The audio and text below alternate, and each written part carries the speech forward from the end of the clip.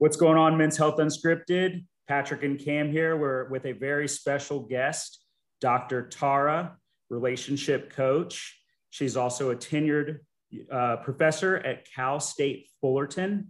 So this is exciting. She does sexual research all over, like all different kinds of, but it's research-based. So there's some science to it. It's not just like, hey, I'm an Instagram guru. Dr. Tara knows the deal. So Dr. Tara, thank you for coming on the show. How'd you get started in this? Hi, y'all. So good to be here. I got started in this in the PhD program. I started studying relationships, particularly communication in relationships. And then the more I learned about relationships, the more I learned that there are a lot of people experiencing sexual problems. And I wanted to contribute to understanding these huge problems that we all have that we're not talking about. Yeah, so that was one of the things I thought. Your Instagram and a lot of your website aligns with what we talk about. Break the stigma. What are the things people aren't talking about? People are not talking about how common and normal sexual anxiety is. People are not talking about how common and normal lack of sexual desire is. People are not talking about sex in general. I'm here to normalize sex talk. You got to have sex talk, especially you want to get into a relationship or you already are in a relationship. I often say, if you're in a relationship and you never had sex talk, start today. So, a little background on that. What exactly is sex anxiety and how does sex talk kind of tie into that? Right. Sexual anxiety is such a big umbrella term because sexual anxiety can be for anyone, again, anyone at any age, right? Some people think like, oh, this person is in their 40s, like they have already worked through all their sexual anxieties. They're fine. Sexual anxiety only for young men and women. Like that's not true. People of all ages experience sexual anxiety. Is this like nervousness, an extra unnecessary energy and fear towards sexual communication and sexual activities, right? And this can be, it can manifest in things like, not being able to get hard or women not being able to enjoy sex, right? It's a huge barrier. That's really interesting. What do you think? Do you think it's like fear of maybe being a bad lover, or is it just the general disconnection society has with like cell phones? There's always electronics in people's hands. What do you think? I mean, I'm sure it's a whole bunch of stuff, but can you boil it down to any solid resources? You're right, Patrick. It is a whole bunch of stuff, but I'm going to boil it down the best I can. Partially, it's your history and what you've learned. Okay. So there's a lot of guilt-based and shame-based education that young adults have received regarding sex, regardless of where it's from. I don't care where it's from. It could be family, institutions, organized religion, like wherever it is. But there's a lot of guilt and shame-based information out there that adolescents and young adults were taught. So a lot of that projects in sexual anxiety symptoms. So there's that part, but then there's also, body perception. Studies show like how you perceive your body can heavily affect your, sexual behavior. And if you are like strongly, hating on your body, then you're not going to be comfortable having sex. Obviously, you can't even get naked, right? So part of that, a big part of sexual anxiety could come from, lack of body positivity and just like hating on your body.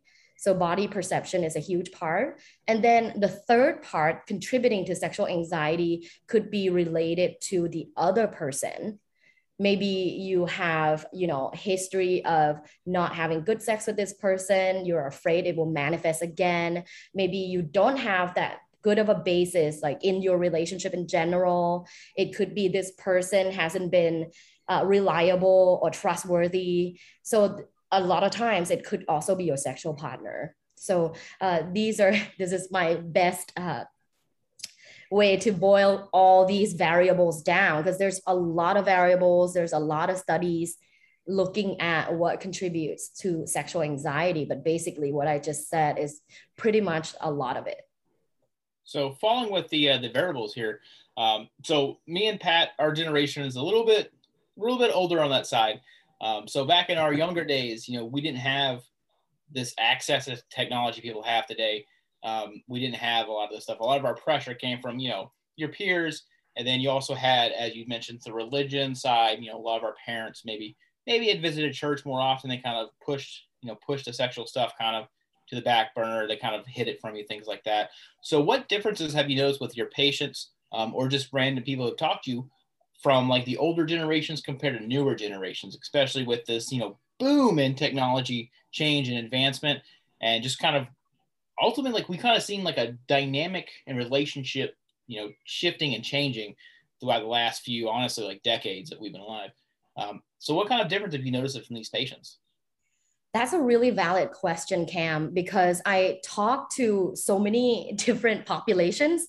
You know, my students in college are in their 20s, and then my clients are anywhere from late 20s to in their 50s. So I definitely have seen problems that arise. A good variety.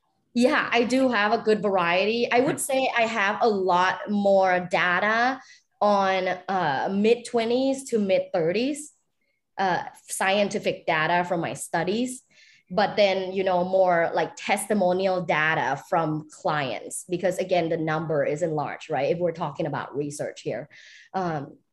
I would say like there is a huge change in generational change, because my older clients will have, you know, sexual anxiety based on their like entire life experience, right? Maybe it's the man that has had like failed relationships multiple times. So his experience comes like his fear of sex or like sexual performance comes from his personal experience. And then also like watching porn, like thinking that it should look like that. So a lot of my older male clients would think like, you know, why don't I perform like that? But what I see in younger people, and, you know, particularly Generation Z, like Gen Z, there's a huge characteristics of Gen Z actually not having sex and not being in a committed relationship, because, you know, there's various studies and arguments to why they don't want to have a committed relationship.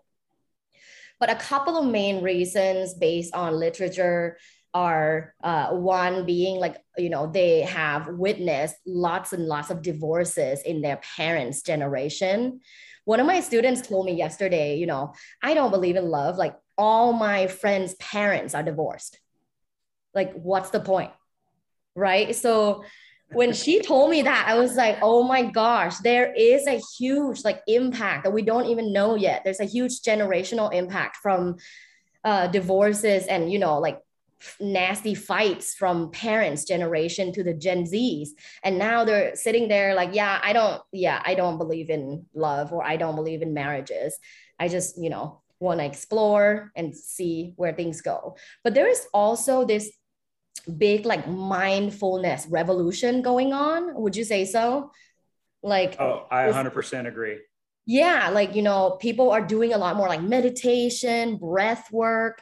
People are interested in being mindful, like they want to know what mindfulness means. So there is this huge like mindfulness revolution going on, in which my students are a part of that, and they often want to know, how do I have like better quality sex, even with one night stands?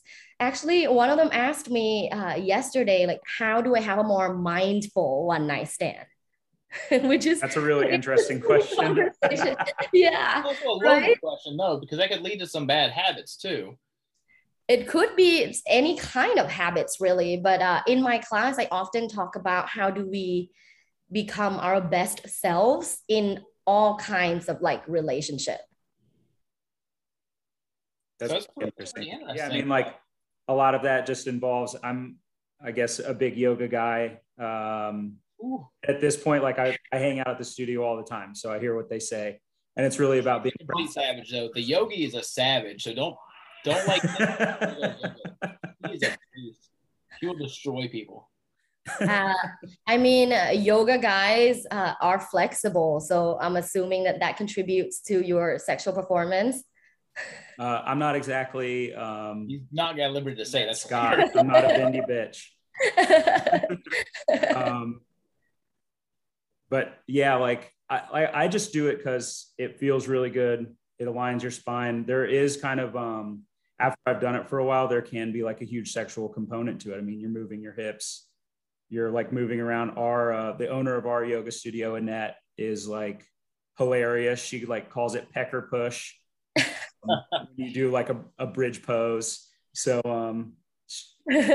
definitely takes on that component at times. Yeah, I think yoga is amazing, and I try to do more of it now. Not only the physical part and being, like how great it is for your body, but the ability to slow down and focus on your breath and focus on like staying still and being in those moves. I think it's a huge part of mindfulness, right? It's like an exercise of like meditation, but like exercise version. I mean, if you can control your breath, you can kind of control anything. Yeah.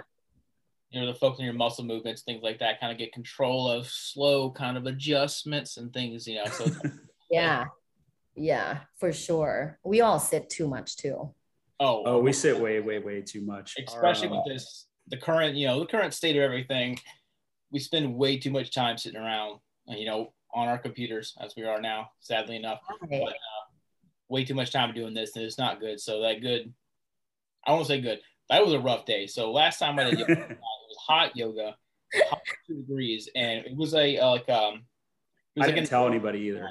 We put on, and we packed the house, and it was just, you were just getting, body to nose, people around you. But it was a good. That was a lot of fun. Your students over at Cal State Fullerton, do they come to you and ask you for sex advice a lot, or like how does the class structure work? Is it a discussion based on personal experience, fantasy? I mean, how do some of those classes structure themselves? Students ask me private questions all the time. They do that through DMs or through my class Slack, but they don't typically, they would ask a question collectively in like a group discussion in class. But if it's like highly private, they tend to just reach out to me through DMs. But yeah, my class is, what was it? What is class Slack? Oh, Slack is this software where we all like send DMs, like chats. Okay. Yeah, it's like Discord. Okay, cool. Yeah. So in my class, because I teach a class called sexual communication, the focus is on the communication part in the sexual context. So I start the semester with like the nitty gritty, the sexual cycles and like the vulva and the penis and the erogenous zones. And like, let's get anatomy over with, so we all know what parts we're talking about here, because again, they're 20, 21 years old, and some of them like they didn't even know that the whole thing is called vulva and the vagina is just a small part of it, right? Like a lot of my students they're young, so they're like, oh, I thought the whole thing's vagina. I'm like, no, vagina is the very small part of it. The whole thing is vulva. And I show a picture of vulva on like a large PowerPoint in class so that we can all be clear of what it looks like.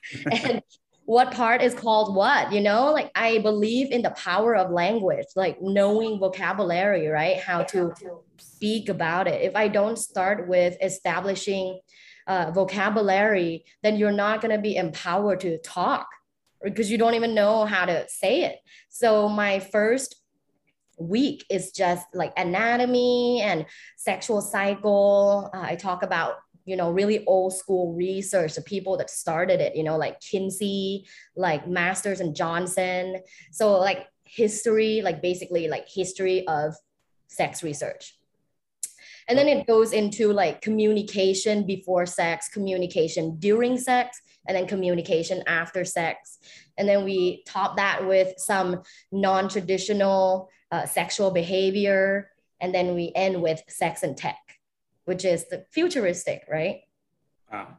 Sex and tech, and we definitely got to kind of explore that later on. That's Yeah. very interesting because, you know, back in the day, you don't have that, but kind of telling what you said earlier. Yeah, I think getting a topography of what's going on is super important because me and Pat ourselves, our program is a doctorate program, and we have a lot of our classmates are, you know, when they started off, they weren't able to drink. You know, they were so young, they were coming into a doctor level program where they didn't have any life experience. So we had gotten courses and classes where they showed, you know, images of typically it's STDs or something like that. So it's not a regular, you know, but still you'd hear the murmurs and murks and things like that in the background for, you know, people like me and Pat, like, all right, it's another day, this guy messed around too much, you know, things like that.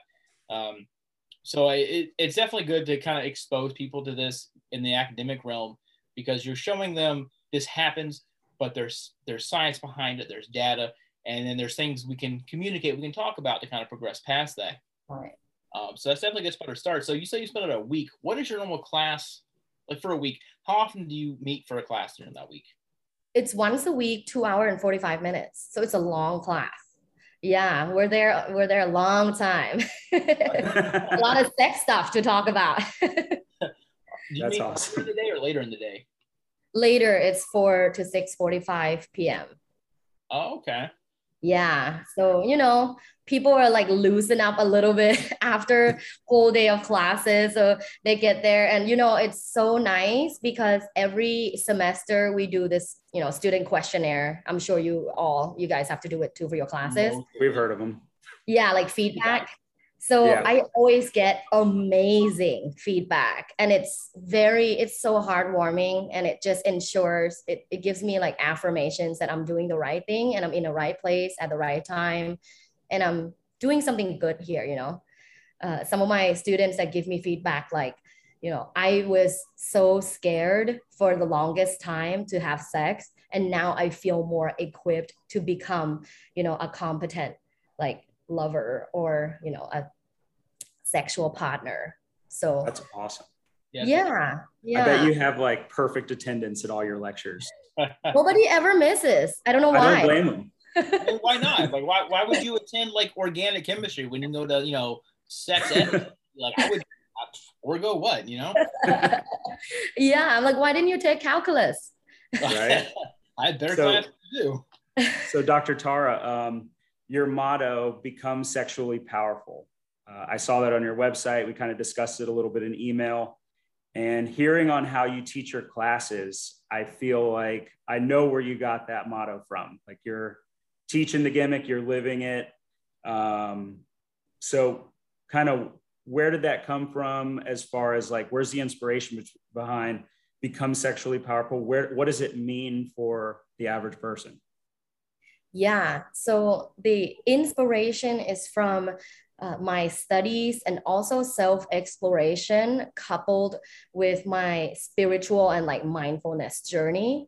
What I had learned through research, teaching, and my spiritual journey is that sexual power comes from within. Right? A lot of people ask me like, oh, you know, what position should I do for this? What vitamin should I take? What should I drink before I get started doing this? Or they want like quick fix, right? We're in a quick fix society. What I had learned, and this is like true to my core, is your sexual power comes from within. And okay, here's what I mean, right? What does it mean like become sexually powerful? It means that you are completely comfortable with who you are, what you look like, what you have to offer. And all of this contributes to your self-esteem. And I mean, I teach, you know, in conjunction to psychology and sociology. So a lot of understanding our own sexuality comes from our self-esteem, right? So our sexual esteem is a huge part of becoming sexually powerful, which is the title of my TED Talk in October. Oh, nice. Yes. So in becoming sexually powerful, you have to get started with understanding yourself and completely accepting yourself for who you are. And that's a part of your sexual esteem. This sexual esteem is projected through your sexual confidence. And your sexual confidence, I strongly believe, manifests in like all aspects of life, not just in sex. I think, like, have you ever heard of, I mean, in the media, they talk about this all the time. Like someone walks into the room and they just radiate sex appeal, right? Right. Like you've heard of the term like sex appeal. Like I think the media uses this a lot. So to me, that's sexual confidence that radiates and manifests in like every aspect of life, and it doesn't have to be about sex. It's about being sexually confident. So to me, it's become sexually powerful is like realizing your own sexuality and projecting it through sexual confidence, in which like you can easily see when someone is confident, they communicate very confidently, and that's attractive. So that's my whole like motto and what I believe in. So yeah, I mean, this boils down to body language, how you carry yourself, how you feel about yourself. There's probably a lot of inward thinking that you have to do to kind of discuss with some of your patients, or you have to discuss with them. You have to look inside, see what you really like, and be able to communicate that, right? Right. Yeah. A lot of times, when I discuss things with my clients, I talk about how you have to become comfortable in your own skin first. Because, if you come to me and you're like, I want to improve sex with my wife, like, okay, let's first diagnose, like, let's first talk about like, what's the problem? Nothing, we just don't have good sex. Like, that's the outcome. The outcome is not having good sex. What is the problem? Right? And that's the thing. A lot of my clients don't have the language to say it. Like they don't know what to say. They don't know what the problem is because I don't know, like, they often come in like, I don't know, like we just don't have good sex. I want advice on how to have good sex. Guys, here at Men's Health Unscripted, nothing brings us more joy than helping men improve their confidence and ignite the fire within their relationships. This is why we partnered with the Phoenix Pro to get you rock hard. No matter if you're struggling with ED or just want to up your game in the bedroom, the Phoenix Pro offers a pain and side effect-free solution for your manhood that uses acoustic wave therapy to get you to perform at your best below the belt. The Phoenix Pro is an at-home medical-grade, FDA-recognized device endorsed by physicians to strengthen and enhance the blood vessels in the penis. This technology is over a decade old, but has been expensive and difficult to access. Go to rockhardscience.com/mhunscripted for more information and use our promo code UNSCRIPTED for $900 off the Phoenix Pro Total Package, which includes the device, consultation with a medical professional, a customized medical treatment plan for your goals, $500 off additional in-clinic treatments, a blue light vitality vacuum pump, some nitric oxide supplements for a little extra boost, and a journal to track your progress. Remember, www.rockhardscience.com/mhunscripted, promo code unscripted, and claim your true vitality. So with that, at what point does it become like a shakedown to figure out like a core source? Because I can imagine a lot of times, especially if you do one-on-ones and maybe even couples, depending on how, the dynamic is, it could be a lot of just complaints kind of coming down the line. How do you shake it out and figure out like what is the core source or the core like concerns of the problem? I ask a lot about their sexual history because, like we are just like accumulation of our experiences, right? Like how we view the world, how we approach people, how we approach relationship and sex. We're just like an outcome of our like a ton of experiences in life. So I often ask about their sexual history, like the first time they had sex, maybe like key moments that they could remember and recall and reflect on their sexual experiences. what was the outcome, of that relationship. So I do go slow. I go slow in many contexts, but I do go slow, and I do like long term, making sure that this can end up in success. I'm not like quick fix person, but yeah, like if you want to call me and be like, oh my God, I'm going to go on a date, tell me something, like I can give you quick tips on that. Right. But like, if you want to fix your relational problem, like in your long-term relationship, we're going to have to dig deep. I bet. I mean, a lot of it has to just boil down to having the courage to communicate. Maybe to use a little bit of an extreme example, but it'll kind of drive the point home, is if you like your partner to dress up like a giant teddy bear and you never express that, then how are they going to know? How did you know my sexual fantasy? I mean, I did a lot of research on you. Okay. I hope guys are not getting on Amazon to buy like a teddy bear clothes right now. She's like, oh my gosh, you can't imagine the amount of weird, creepy DMs I get. Oh, I can only imagine. I don't even want to imagine. So like, I could, just the sheer capacity of like free thinking people can do the internet. Like, there's no way. I don't even know why you have like, you mentioned DMs before, and I was like, why does she have DMs, especially for students? So like, professional students, certain, different states, different environments kind of things. But like, I wouldn't trust any students like we're with to like kind of freely, especially from undergrad. Like we're pretty big school over here in Florida. So we have a very vast array of students, and I would not trust it. I know, but it's like, I can't, stop like the opportunity of connecting with cool people like you guys. Right. Like, I think, I think you guys, I think we connected through DMs as well. And like, I have so many valid questions on DMs, and actually like almost half of my clients come from DMs, and then I have them schedule it on my website. But yeah, like it's 50% valid, I would say, but the other 50, oh man. That's a pretty good. Oh man, I can only imagine the garbage that rolls through there, but at sometimes it probably has to be at least a little bit funny.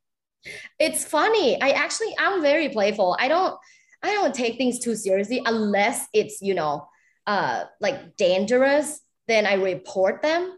But if it's like people with one-liners, I'm like, oh boy, like this one again. Check yourself, boy. You're playing with the wrong person. I usually put on my story like once a month saying like, if you send me nasty DMs, I will screenshot it and send it to your mom.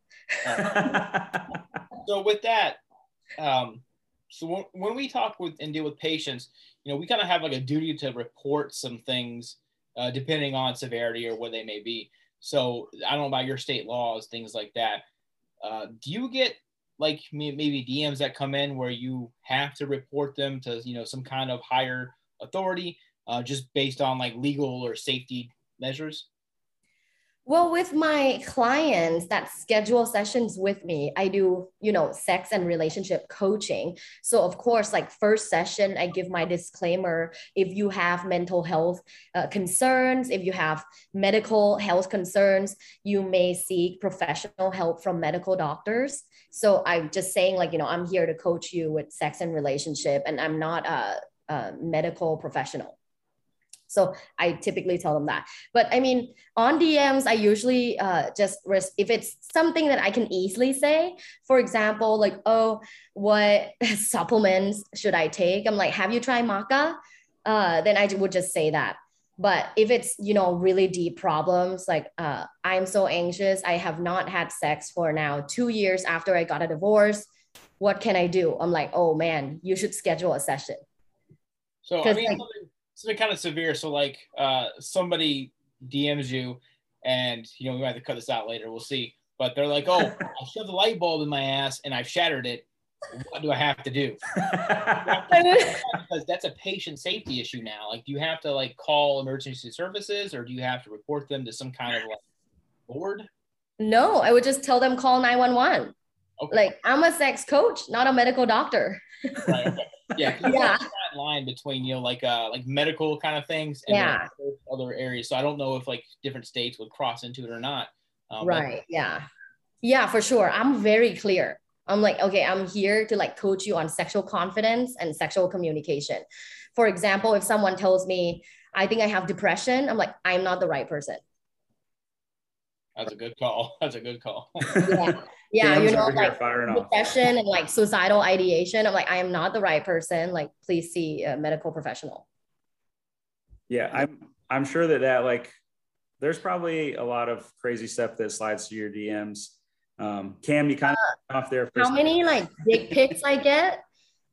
Oh, probably thousands at this point. Not there yet, but quite a lot. Okay. Yeah. So here's an announcement. I do not want one. Please don't send one to me, everybody that's listening to this. I don't think any of our viewers will send you a dick pic. Don't count on that, Pat. If you do, we will block you. But yeah, it's I honestly I blame lack of sex ed, like, you know, or terrible sex ed or no sex ed. Because if you had learned how to become a responsible sexual partner, you wouldn't just send unsolicited dick pics.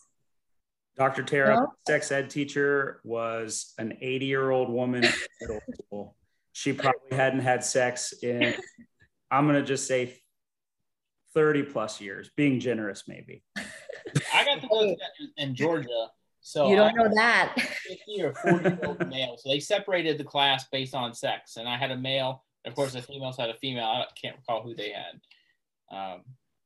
He was married. He was married to somebody in the school. So maybe he was getting some puss. I don't know. Honestly, there are studies that show there's a ton of STIs in the senior living community. So they are having sex. Syphilis is Syphilis is a real thing in the senior living communities. We are actually, we get a, I don't want to say a lucky, but we get the experience of, we're by an area of our state where it's actually considered like the STI, I guess now they call it capital. It's a big retirement community, and that's what they do. They just yeah. They have the big party. So it's definitely, so if you're thinking you're too old for that, don't. I mean, it's obviously be safe, wear protection, do that kind of stuff. But you're not the end of the road there. You know, there's still groups of it. Actually, my advisee, so I advise a few master's students on their theses, and one of them is studying basically like dating life, sex life of women over 60. Wow. And they have a very high vitality dating and sex life. That's awesome. Yeah, it's really interesting to see how much like previous beliefs kind of weigh into that, you know, because being older when you grew up at your, you know, sexual prime, as we'll quote that, you know, you were in that like repressed kind of period where like your parents were not about you going out on a date unchaperoned, you know, you weren't hanging out in the Cadillac, you know, after 17, things like that. And nowadays, you know, to this point now where it's, you know, do what you want to be happy. You're at, you know, let's just say you're at the sunset of life. Do what you got to do. That's a very interesting thesis right there. Yeah, that's actually what you just said. It was like partial findings from her study was that a lot of them just like, you know, I'm 65, like, fuck it. Yeah. Let's go. You know, they don't even, they do casual sex. Like they don't even want to try to commit. At least some of the people in the study, not all, obviously I don't want to use generalized language here, but some of them are like, yeah, I don't want to be someone's nurse. Yeah. Yeah, the aging population is pretty wild. So that kind of makes me think I'm actually on a geriatric rotation now in pharmacy school. So I see a lot of 65 and older. And you also see a lot of the associated pharmaceuticals that go with 65 and older and possibly sexual health. We talked about it a little bit off camera, but, you know, what do you think pharmacy's role in sex is? I think a lot of times we're being a little bit too generous with prescribing dick pills. Honestly, I do think yes. Like, I mean, Cam, we talked about this about like how it's legitimate for some, like, really helpful for some people.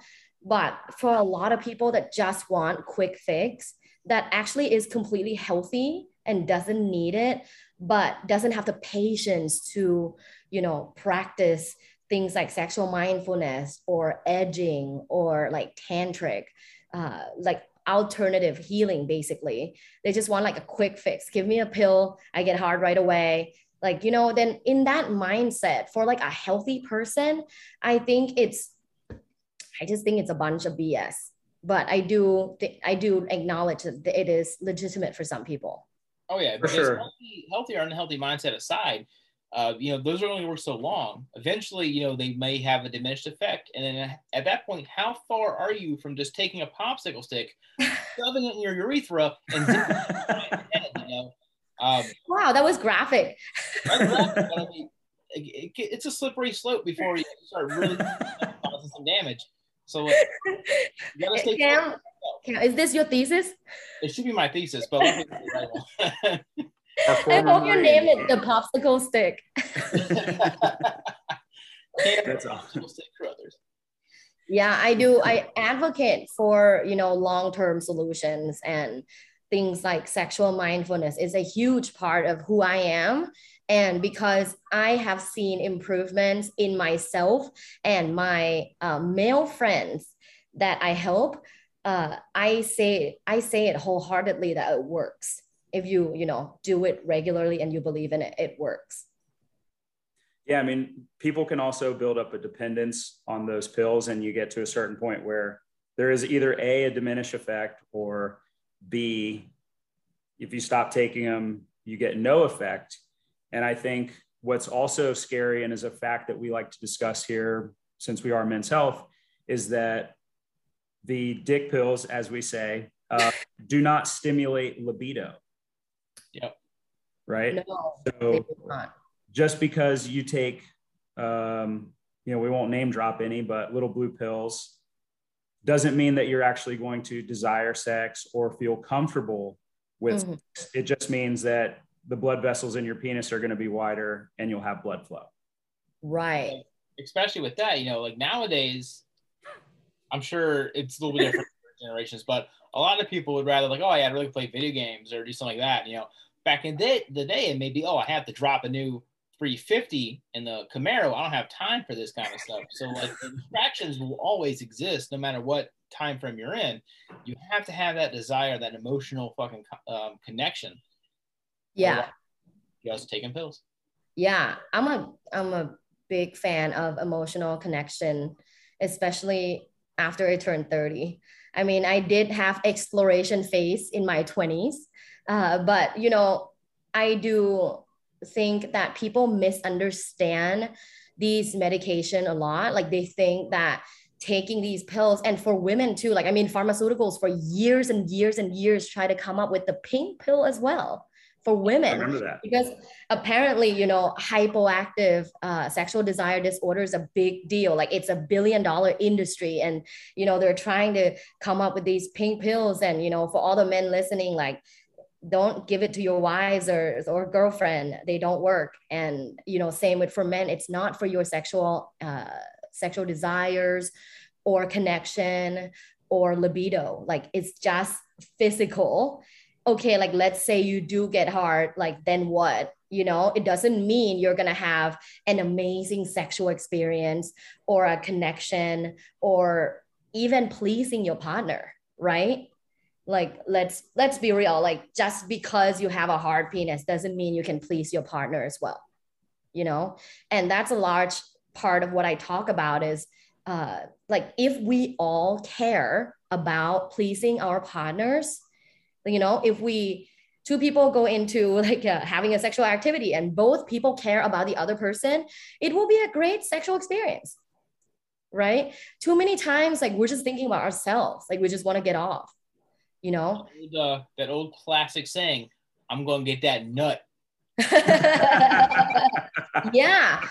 Yeah, exactly. How about I'm gonna go give that nut? Oh, we like it. That's a very good twist. Like I think it's so attractive to date men that care so much about their partners, like sexual vitality. Absolutely. So do you notice that when you counsel, this is a men's health, so we'll ask you a little bit more stuff about men, obviously, but yeah, counsel your men clients or your male clients. Do you notice that like coaching them to be more generous lovers, I guess, for lack of a better term, kind of stimulates like the reciprocal within the relationship? Oh my gosh. I love the term generous lover. I use it all the time. Yes. But that's what it is. Really, become a generous lover. Yes. And a big yes. YES, capitals. Big yes.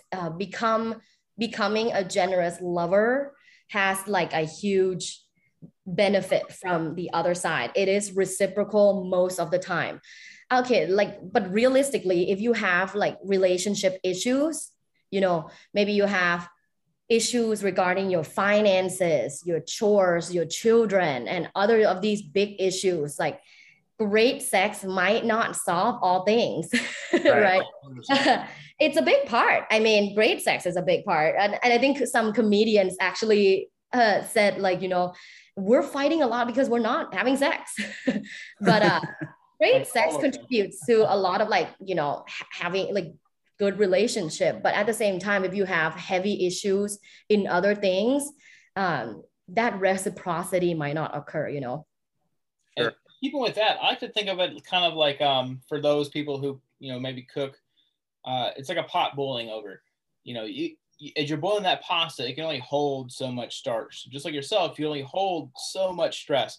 And if you don't have that release, that kind of, albeit maybe a temporary kind of release, if you don't have that kind of event that kind of relieves that, it just adds more stress to the pot and eventually boils over, and bad things happen. Yeah. I had a reference, but I was like, let's not talk about that because that's not very, but it's not appropriate, I suppose. But it's definitely a big communication, and then that generosity kind of go hands in hand, especially if you're raising kids, as you said, because especially now with like COVID, like kids are just a huge weight. Schools are kind of closing on and off.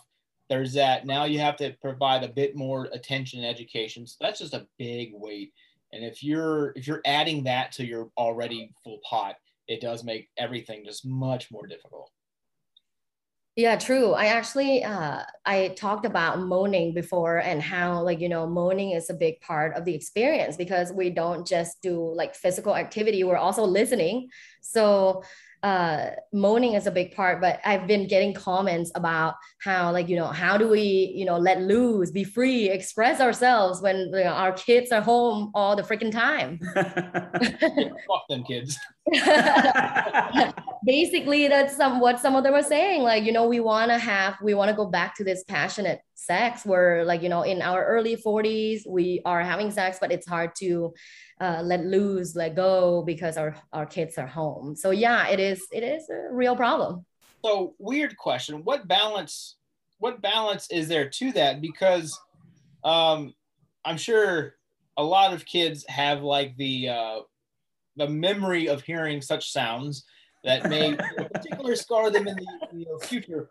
But also, what sense is there to like maybe quieting those sounds and a semi-aggressive manner maybe appropriate, maybe comfortable for both parties involved, and if they're in the other room or something like that. Like, have you had anybody ask about that, or is there like a certain line that any of your students, or yourself, had found, in studies where like this is kind of a pretty good idea to explore, or not? You mean alternative to moaning? Yes. Gentle silencing. Yeah. Well, I would say heavy breathing is sexy. Yeah. So, instead of, out loud moaning like Meg Ryan style, maybe just heavy breathing and a lot of eye contact, right? Like if you do have to care about your young children at home, then maybe heavy breathing to express like, pleasure is a good thing. And I think it adds to the experience. Or you just say, fuck it, and just scar the kids, Yeah. Kids, you're listening in. I mean, how old are your kids really? Like if they're, like college, like who cares? Oh, my kid's a dog and he's 9, so he doesn't mind. Oh yeah, he's already in all fours. Right? Don't say that. It's a joke. It's a joke. Oh, come on. We can make peanut butter jokes here all night. Oh yeah. I hope you haven't tried. No, I like to make the jokes. I love Juice is a big boy, so I don't think I think Juice would be the the dom of that. Yeah, he's the alpha. He's a big boy. Oh my gosh. So don't even get me started on that realm of porn. Oh yeah, we're not. Yeah, let's not. We don't actually do that. Do that. Everybody, we don't do that. We don't do that. Everybody who knows me, I love my dog very much. Oh. He's looking at me right now across the country.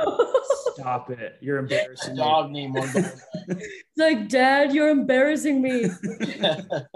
Stop talking my schlong, Dad. Damn.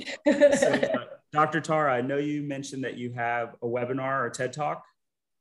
Yes, I will be having a TED Talk coming up in October. We'll So plug tell it us a little in. bit about that. Can we watch it? Do you have to be there live? If so, where is it? Tell us about it.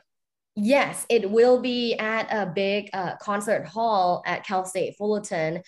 It will be recorded in October. They will allow live audience as well, but because of COVID, I'm sure there's a limit to that. However, it will be professionally recorded and will be on YouTube. Oh, that's nice. Awesome. Will that be on your YouTube page? Can you let us know where our fans can kind of get a little bit more of Dr. Tara? Yes, it will be on my YouTube. It will be on my Instagram. I hope it goes viral. Hope you guys help me with that. Oh yeah, then once it comes out, let's link that down there somewhere. I don't know. We'll exchange the links for that. Plug it in. Definitely include that in all of our bios. We're gonna watch it. Dr. Tara, it's been an absolute blast talking to you. Thank you so much for just taking the time. We really appreciate it. And we learned a lot. Keep saving lives. Thank you so much. It's been so fun talking to you guys. And I mean, I love this channel. I love your podcast and the message. Thank you. Yeah, we're trying to break the stigma too. And we want guys just to be able to talk about anything that they want. And it's just very stigmatized. So thank you for doing what you do. It definitely aligns with what we're doing. Any place, what's your website, YouTube, all that, so our viewers can get it, and we'll put it in the link below. Yes, like my Instagram, lovebites.co, LUVBITES.co, and my website is also lovebites.co. No dick pics. No. Zero. If you send a dick pic, we will report you. I will screenshot it and send it to your mom. Thank you, Dr. Tara. Of course. Bye, y'all.